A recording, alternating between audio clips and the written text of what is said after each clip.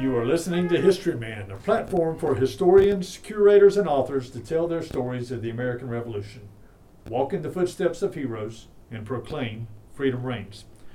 On today's episode, we're with Michael Burgess, talking about the Battle of Blackstocks. So welcome, Michael. Well, thank you.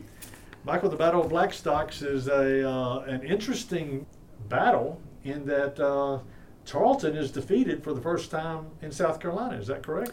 Well, it depends on how you look at this. Okay. All right. And depends on which report you follow and which writing you follow and what the definition is of win and loss. But it certainly is the first of a few difficult days in the Carolinas for Banastre Tarleton. Well, very good. Fill our ears, please, with your knowledge, old wise one. Well, I don't know about the old wise one, but I've certainly, according to my wife, spent an inordinate amount of time studying a battle that is an hour and a half away, and she believes it's because I was trying to get out of yard work, which is partially true. But the Battle of Blackstocks Plantation takes place on November 20th, 1780. And because it is wedged in the narrative between Kings Mountain and Cowpens, it often gets overlooked for the significant battle that it is. That arguably without Blackstocks, you might not have Cowpens. And without Cowpens, then all of a sudden the course of the revolution does shift. But I started on this battle, goodness gracious, 2004, 2005, and someone you've had on this show before, Charles Baxley from Southern Campaigns of the American Revolution, saw that I was interested in this story and proceeded to say, well, why don't you be the research guy on it? I said, great. Figured a month, 6 months, maybe a year, and I'd be done. And here we are 17 years later, and I'm still working on this battle, and I'm still intrigued by every element of it. And really, there's three reasons why I think this is a fascinating battle. Number one, it's militia, it's Patriot militia versus British regulars, where the British regulars do not hold the field at the end of the day. Second, it's another account, a teachable moment, where you have real people making real decisions with real consequences. And the beauty of that, and you say, well, that's every battle. The Blackstocks battlefield is so perfectly preserved, you can go through these, the day of these real people and the real decisions and the real consequences without the interruption or interference of the modern world. And then finally, who doesn't like a good duel? Obviously, there is a play on Broadway, which involves a duel between Hamilton and Burr. We love it when Luke Skywalker and Darth Vader have their lightsaber duels. But this duel, I think, is better than both of those in that you have the second and final engagement between Banastre Tarleton and Thomas Sumter. Two of the most effective, controversial, charismatic, the figures that if you ask someone about Tarleton or Sumter, there's no middle ground. It's a love-hate relationship. And you can even be a patriot and hate Sumter, and you can be a member of the British Army and hate Tarleton. And so it's this very real individual confrontation between the two. And arguably, they both really behaved out of character on this late November afternoon in 1780. So their first engagement that was kind of known was at Fishing Creek. Fishing right? Creek, correct. This is after the battle. This is Battle of Camden. Sumter goes to the west and takes down Carey's Fort, is making his way back north with a whole entourage of supplies and prisoners and cattle, and then runs into a column of British that were coming to help out at Camden, and he takes them prisoner, and they're on this long march, and finally, after the Battle of Camden is lost, Tarleton is sent after Sumter, and then they meet at Fishing Creek, and they're both just exhausted from their long march and their days of fighting and that sort of thing. And that was the first engagement with Sumter in Tarleton. Is that correct? That's correct. A couple things about that engagement. Number one, yes, they are both absolutely exhausted, but they deal with that in different ways. Tarleton deals with exhaustion by continuing to push on. Right. And he is masterful at stalking an opponent and surprising them. He does it throughout the war.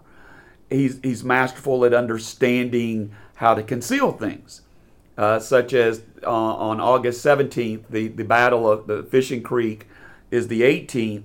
That night, he camps along the Broad River, where or Catawba, depending on the name changes 3 different times when you go up the river. It's actually, and I'm wrong, it's the Wateree or the Catawba River, whichever you want to call it. And does so with no campfires. Across the river, he sees campfires, and he scouts, and he realizes Sumter has no idea that he is in the neighborhood. In fact, that morning, there's this poignant scene of Tarleton cresting this hill and looking down in this valley in between the Catawba River and Fishing Creek at this Patriot camp with no security, men in different stages of undress, and it finds Sumter dealing with his fatigue, sleeping under a wagon, minus clothes, minus anything else. And it's the single, it is every cavalry officer's dream to have something like this, and Tarleton takes full advantage of it, thunders down the hill, rides back and forth through the encampment, routs whatever resistance there is. Sumter barely gets away on the back of a horse, minus his army with him, minus any weapons, minus his clothes. And if you believe the anecdotal account that is told in a book that the historian Charles Braceland Flood writes in the 1970s, he knocks himself out on a tree on this escape. Now, whether that's true or not. So when we say face-to-face engagement, it's hard to call Fishing Creek face-to-face. It is an absolute catastrophe for Thomas Sumter. However, as Sumter does throughout the war, you can beat him, but he's always going to be able to recruit and come back. And that's what Sumter is doing in November of 1780. He has rebuilt his force. He is active in what is today Fairfield County, north of Winnsboro, where Cornwallis's army is located. Tarleton, meanwhile, is in Sumter and Clarendon County, today's Sumter and Clarendon County. Think Poinsett State Park down to the lake, that area, chasing Marion, when Cornwallis attempts to deal with Sumter with someone else other than Tarleton, and it ends up being a disaster for the British at Fish Dam Ford, where you have Major James Weems, who to me is a far worse war criminal than Tarleton for his burning of plantations and churches and whatnot, attempt a night assault on Sumter's camp. And unlike Fishing Creek, while Sumter was still asleep and in his tent at Fish Dam, his colonels were ready for him and baits a trap by which the mounted 63rd rides into the Patriot encampment in dark, is silhouetted by the campfires, and Sumter's militia, butchers them and destroys this unit. The 63rd retreats. Their men are left on the field. Sumter is actually, and I think this is one of the dark things we often miss with the American Revolution, is the target of assassination force. A small group of 3, 4, 5 men that head to Sumter's tent, and they go in one side, and Sumter goes out the other and ends up hiding down on the riverbank in the frosty cold of the November night, shivering as the battle finishes up. And that really is where the road to Blackstocks begins. The next day, Sumter's men cross over. This time, I got my river correct, the Broad River into Union County. They are spiriting up the Patriot people. They are adding to their force. They add the Georgians to this. They are also sending detachments out to quell the loyalists. Cornwallis writes that Sumter is basically scaring all of our friends who are now fleeing down to the Congarese, which is Granby, which is present-day Casey. Sumter is also has a group blackguarding the encampment of the 71st and the remnants, where the remnants of the 63rd Mounted will gather at Briarley's Ferry, which is in Fairfield across from Harts Ferry Road in Newberry. They're attacking Loyalist mills. He sends a detachment as far as where the I-20 bridge crosses Broad River around Columbia to intimidate a group of Loyalists. It very much is a slow victory procession for Sumter, because with all these detachments in and out, he can't move at a rapid pace, but he begins to move towards 96. Now, how many men does Sumter have at this time? If he's got that many detachments, how many men does he have? If you count all the detachments, which of course will return to camp, on the afternoon of November 20th, it's upwards of 1,000 to 1,200. We talked about this before. Sumter's magnetism, that he's able to keep this many men in the field, as opposed to one of the other heroes of the Revolution, Francis Marion, who can't depend on them on any given day or any given raid that he's involved in. Of course, a lot of that had to do with Francis Marion is operating behind the enemy lines. True. As opposed to Sumter, who's on the borderline. I also think, and if you follow sports, there's always this phrase, a player's coach. I think Sumter is very much a militia man's leader. I mean, he understands how to praise them, reward them. Obviously, there's the controversial reward of Sumter's Law. Where Marion is a strict, stern disciplinarian continental officer.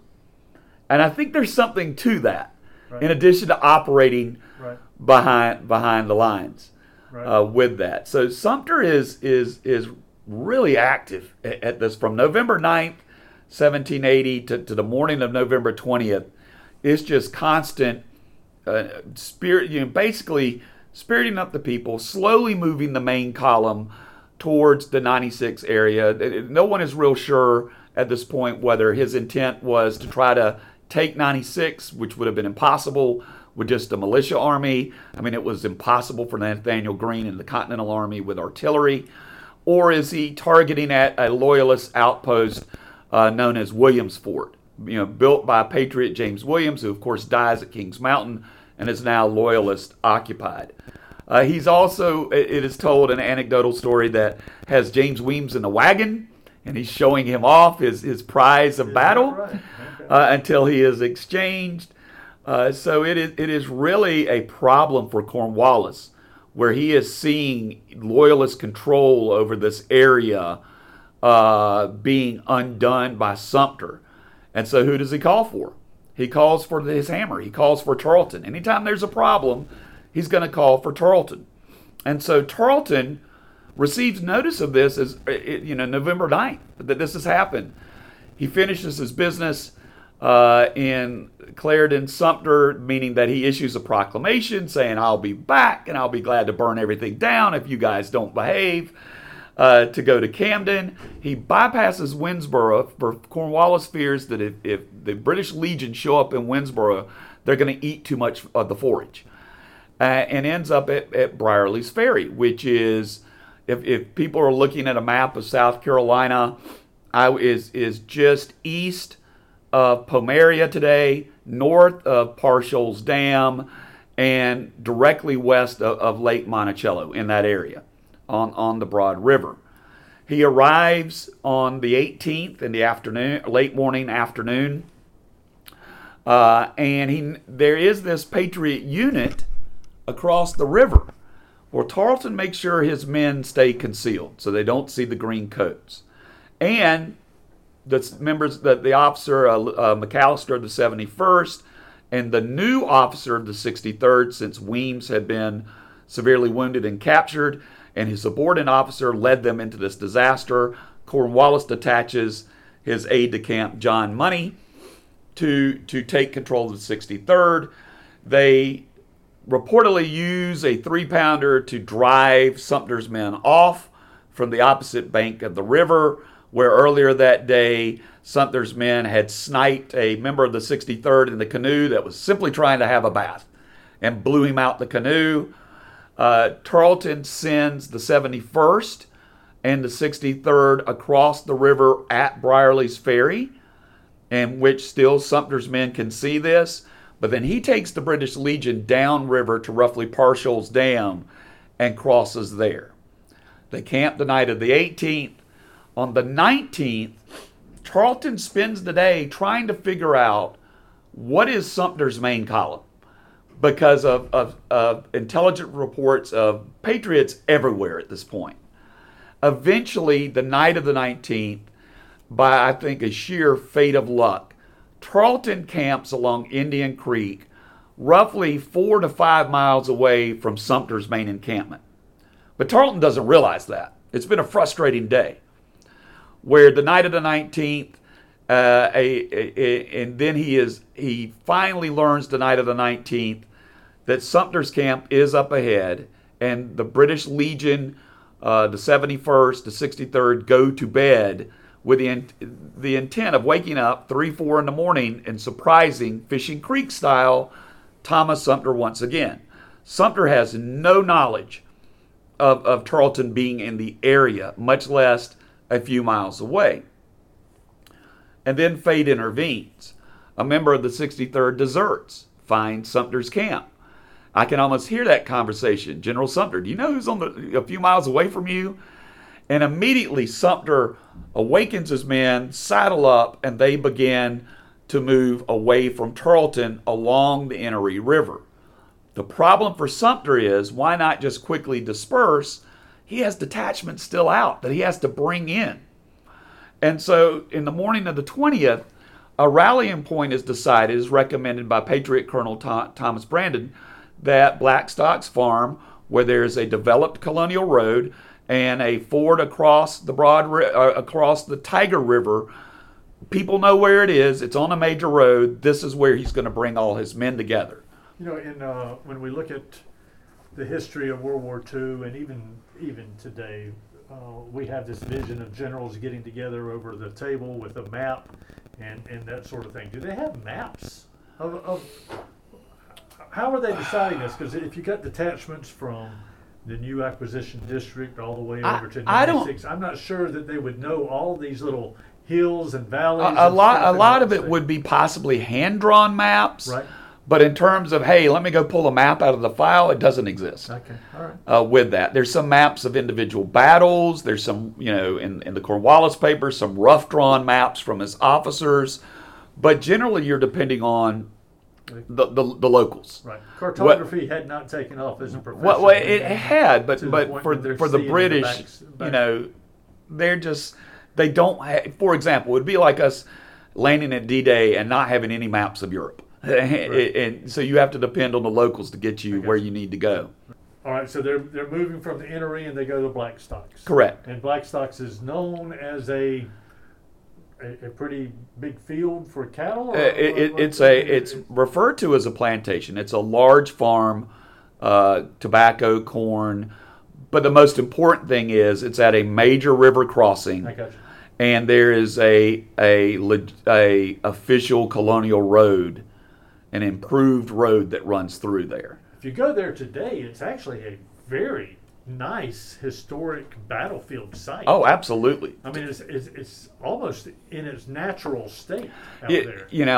I'm friends with Ranger Don Weaver at Musgroves that superintends Blackstocks, and I joke, I said, the only thing you're missing now is you've got to cut the rest of the pine trees off the hill that the house is on, and then cut all the trees that take up the 40, 50 acre field that existed at that day. But the rest of it, the topography is the way it was. I mean, it's a sloping hill that goes down. Right. And you can, when you walk out on the field and you figure out where everybody was aligned at, you can actually see the battle take place in front of them. Right. So, I mean, it's one of the best places in the state to get into tactics. Right. Because you're literally walking the ground as it was. Was there any stories about Walnut Grove? Was there a woman came from Walnut Grove to... So I think the story is Mary Dillard. Okay. And if you look at like a topo map or any map that lists cemeteries, that south of the Innery today there is a Dillard cemetery. Okay. And Mary Dillard is there in that area watching as Tarleton approaches. Okay. So the way the chase, of course, Tarleton arrives that morning. Sumter's gone. He begins tracking him. Sumter can't just disappear because he's trying to bring his detachments in. They settle on the rallying point at Blackstocks, and he'll arrive there early afternoon, but he has to wait. He can't just abandon his army. Tarleton is trying to be a good combined arms force commander because he does have the British Legion cavalry with him. He does have the mounted 63rd with him. But he has a company of the 71st mounted, but then he has 200 to 300 infantrymen and an artillery piece. So he's trying to keep his force together. Roughly at the Dillard land, Tarleton makes the decision, because the day is beginning to disappear, to leave his foot soldiers, even though he would have doubled up as many of them as he could on horseback, just like he did going to Waxhaws. But leave the rest of them, leave the artillery, come up as soon as you can, and I'm going to pursue him with a mounted force. Sumter I'm going to pursue. Mary Dillard sees this, takes a shortcut, tells Sumter that Tarleton is close to crossing the Innery, but he doesn't have his artillery and he doesn't have his full complement of infantry with him. Tarleton will cross the Innery at what is today present-day Jones Ford, and he sees what he believes is an amazing gift, and it appears there is Patriot militia at the ford. And so he immediately gives the order to charge. They ride down on this group. They begin to slash and hack and stab and everything else until they realize these were Loyalist prisoners that Sumter, under Patty Carr, had put under Patty Carr's control, that Patty Carr had left. This is Patty Carr, the Irishman. Yes, the Irishman. And he had been taking care of these prisoners. Saul Tarleton got his cue. He takes off. The Loyalists, of course, aren't going to run because it's Tarleton. But when you order a cavalry charge and they come thundering down the hill, it's not like you can get them to stop or communicate with them. And so Tarleton ends up cutting up Loyalist prisoners. He will not admit to that in his immediate letter after the battle to Cornwallis. He simply refers to it as the Patriot rear guard. And he will hold on to that forever, even though we know it's Loyalist prisoners. Tarleton continues, crosses the Innery, heading to Blackstocks. And at 4 o'clock, at the entrance at opposite of Blackstock's farm, at an entrance to a railed lane, chaos ensues. One of Sumter's detachments under Thomas Taylor comes in with wagons full of flour, thunders down. There's a creek that the Colonial Road crosses to go up to Blackstock's farm. He thunders down the road with his wagons. Anecdotal story goes that it busts the barrel heads and their white flour on this, what is a corduroyed road over this creek as you go up to the Blackstocks farm. At the same time, Tarleton's lead elements arrive and collide with Sumter's pickets. And so there's just this mass opposite the Blackstocks farm in sight of Sumter and his men who had been in the field trying to get a meal, starting to cook some meat, cook some dough, whatever. And Tarleton, of course, or Sumter immediately calls for a council of war. Obviously, they're not going to retreat, but more or less to decide, who's going to be where, etc. They're scrambling. Tarleton's lead element awaits the rest of Tarleton's force. And about that time, Mary Blackstock. Now, we don't know where the father Blackstock was during this battle, but we do know the woman of the farm is home, and she comes out and tells Sumter she will not have any fighting on this farm. Of course, no history doesn't record his response. Hopefully he was a gentleman and ushered her back inside to take cover. But I'm sure that conversation did not go the way that Mary Blackstocks wanted. Tarleton, in the meantime, has deployed his forces to his right down in a 50-acre field. He puts the mounted 63rd and what elements of the 71st have been doubled up. They tie their horses in the back of the field, and they form in linear formation in this field. Tarleton then spreads the British Legion cavalry to his left, trying to overlap what he believes is the Patriot line, but Sumter judiciously has stretched his line in a semicircle from the Tiger River back into some woods where he has placed Edward Lacy, and the woods are the far right, Patriot far right. Tarleton doesn't see them. So his line does not overlap in British tactical doctrine, the Patriot line. And then there's a pause. Remember, both Tarleton and Sumter are known for frontal attacks in any circumstance.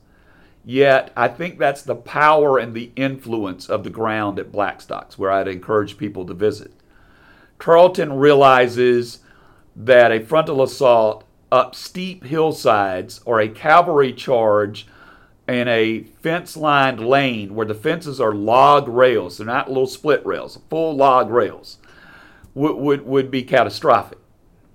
Sumter understands that he has a great defensive position. He wants to be attacked. But when Tarleton pauses, Sumter decides to send a small attachment down the hill, across the creek, into the 50-acre field to fire away at the infantry under Lieutenant John Money, commanding the 63rd and the small group of the 71st with them. Money takes the bait, begins to advance, and once Money coming across this 50-acre field to the left front of the Blackstocks house, if I'm sitting in the Blackstocks house, I can see the British coming. Tarleton and Money realize they have made that Money has made a huge mistake. Because in all the buildings on Blackstocks Hill, there are sharpshooters. In the house, in the barns, behind these huge, thick fence rails, it is a beehive of rifles and muskets begging to be attacked. When Money's men begin to press the Patriots in the field, these are Georgians under Colonel John Twiggs, the Georgians begin to give ground, because they don't have bayonets. But what they're doing is sucking Money into the killing zone, which shortly he falls into, and now he is facing fire from his front in the field by the Georgians, and then from Money's, the British infantry left front is getting assailed from the hill. You begin to see officers fall. Money himself is wounded. They lose all structure. They're being pinned down and decimated. Meanwhile, over on the Patriot right, Sumter sends word to Edward Lacy, who is concealed by the woods, to get around the British Legion left flank and attack the Legionnaires, which Lacy's men quietly make their way through the woods and empty upwards of 20 to 30 saddles of the British Legion in this attack. And so now Tarleton has a problem. On his far left flank, you now have a firefight going on between the British Legion cavalry and most likely British Legion mounted infantry or infantry mounted on the back. On your far right, your infantry is trapped by fire. And now he's come to a moment where he has to make a decision to save his force. And what is the decision? It's what he always does. He puts his cavalry in column. Even though the fences are lined, he sends them thundering down the hill, and the road runs through the center of the Patriot line. He is going to try to split the center, go to the river, and swing around the backside of the Georgians in the field. It's a desperate attempt, and the results are catastrophic. After the battle, people will write that as the cavalry flies up this hill, hemmed in by these big log rail fences, it is a cauldron of death, and you have men and horses choking the road. His cavalry force is repulsed, but he does accomplish extricating his infantry briefly, because the fire lets up from the hill on the infantry and focuses on the cavalry, and now the infantry has reorganized, is pressing the Georgians, and the Georgians begin to break and run. At this point, Richard Wynne, who has been held in reserve in what I call on the battlefield the hidden knob, receives an order delivered from Sumter by Major James Jackson of Georgia, in which Jackson orders Wynne to attack into the field to support the Georgians. And Jackson uses the quote, "The salvation of this country depends on this single fight." Wynne's men rise up, they charge down the hill, they engage the British Legion, the British 63rd and 71st in the field. They are able to finish the job that the riflemen on the hill had begun. Now the riflemen on the hill are now firing back down into them since the cavalry attack has been repulsed. And the British Legion cavalry is ordered, led by Tarleton, into the field to protect the 63rd and 71st as they retreat back across the field to their horses. This is where Tarleton does, if you've seen the movie The Patriot, a very un-Tarleton thing according to pop culture, but I think it's very Tarleton in my studies. As his cavalry, and he personally leads the attack, is in this field, shielding his retreating infantry, he sees Lieutenant John Money.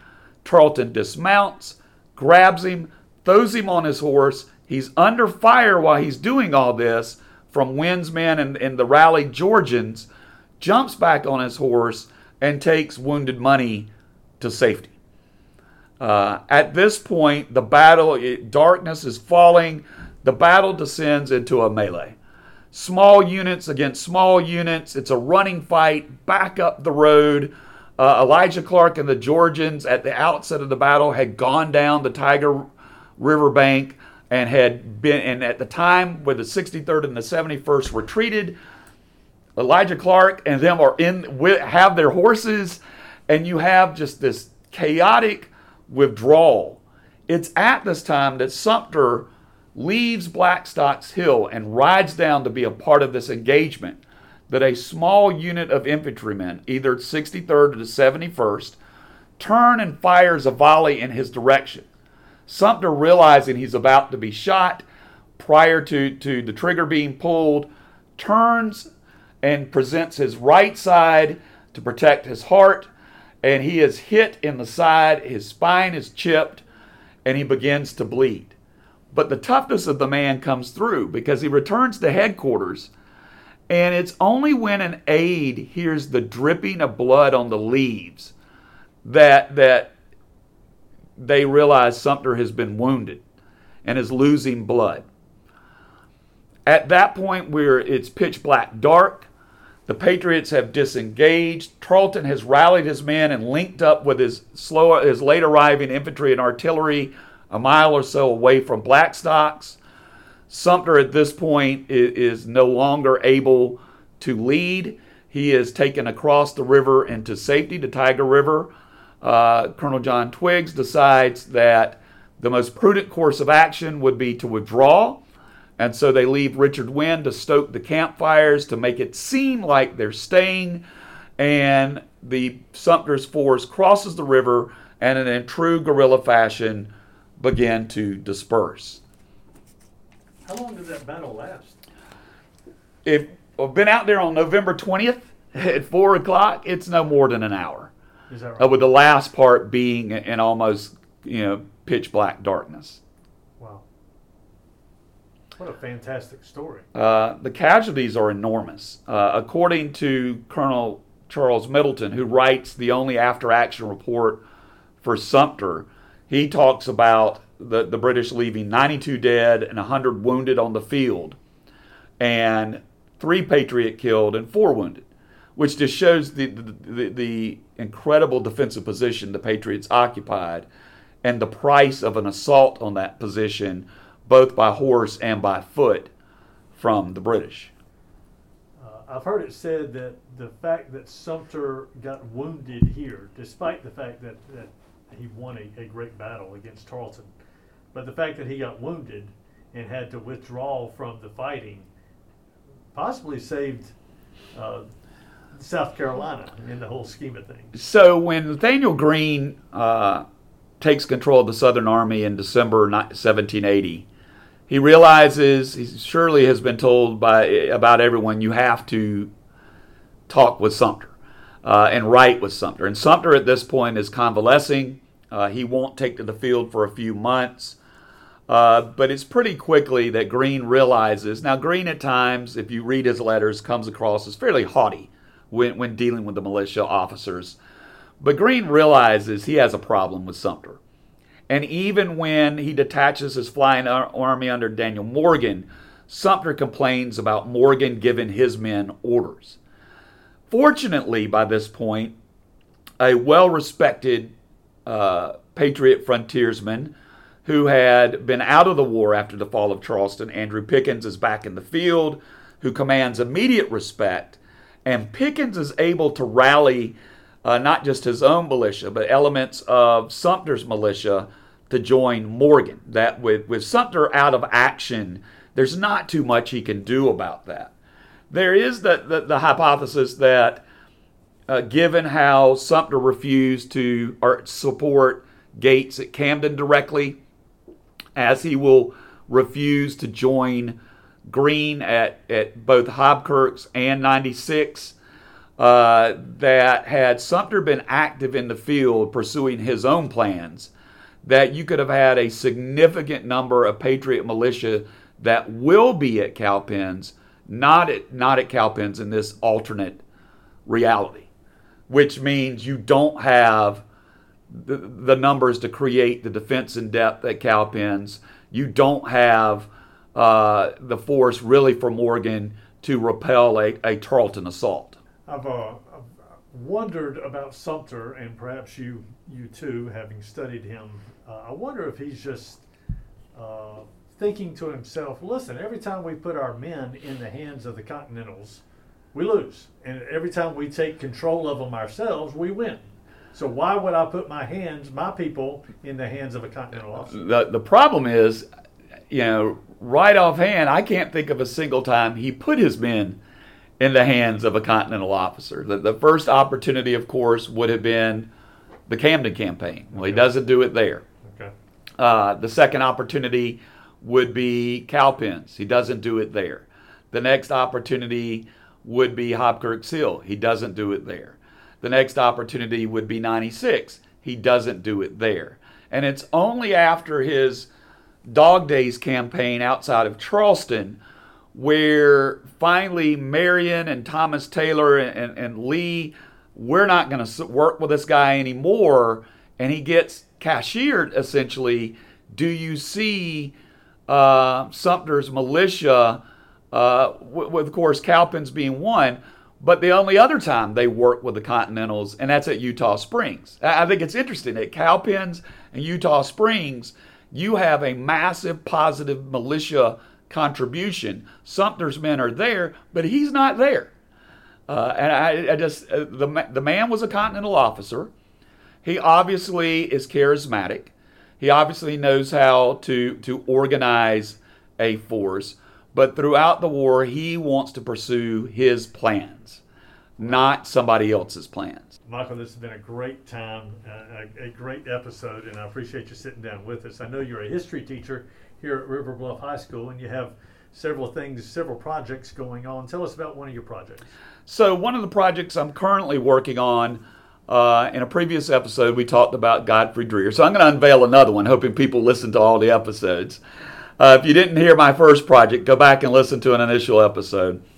But one of the projects is actually somewhat tied to it, is putting together the full Rawdon campaign to relieve 96 and back, and specifically in this area of the Midlands, where there's a number of different stories that forever, and I was guilty of this too, you look at and you just read them as separate stories. Everything from the Juniper Springs out in Gilbert engagement, to Emily Geiger's ride, to the skirmish at Dreer Station, to Eagleston's capture.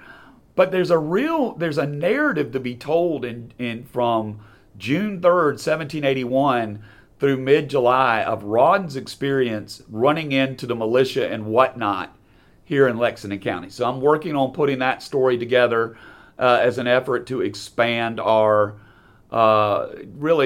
understanding of the American Revolution in Lexington as we head to the 250th anniversary. Rawdon is paramount to that story here in South Carolina. So. Oh, absolutely. And I think if you look at Rawdon's time here in South Carolina, he quite frankly might have been the most efficient British commander. Right. Just the campaign to relieve 96, even though it doesn't culminate in a huge battle, which is why we often ignore it, it is just a masterful campaign of his will to rescue this place, and at the same time to try to negate Greene's advantage while facing the heat of summer. He is actually suffering from malaria, and his letters regarding this period of time are fascinating if you want to get in the mind of a British commander facing all these difficult obstacles. Outstanding. Well, thank you so much, Michael. Thank you.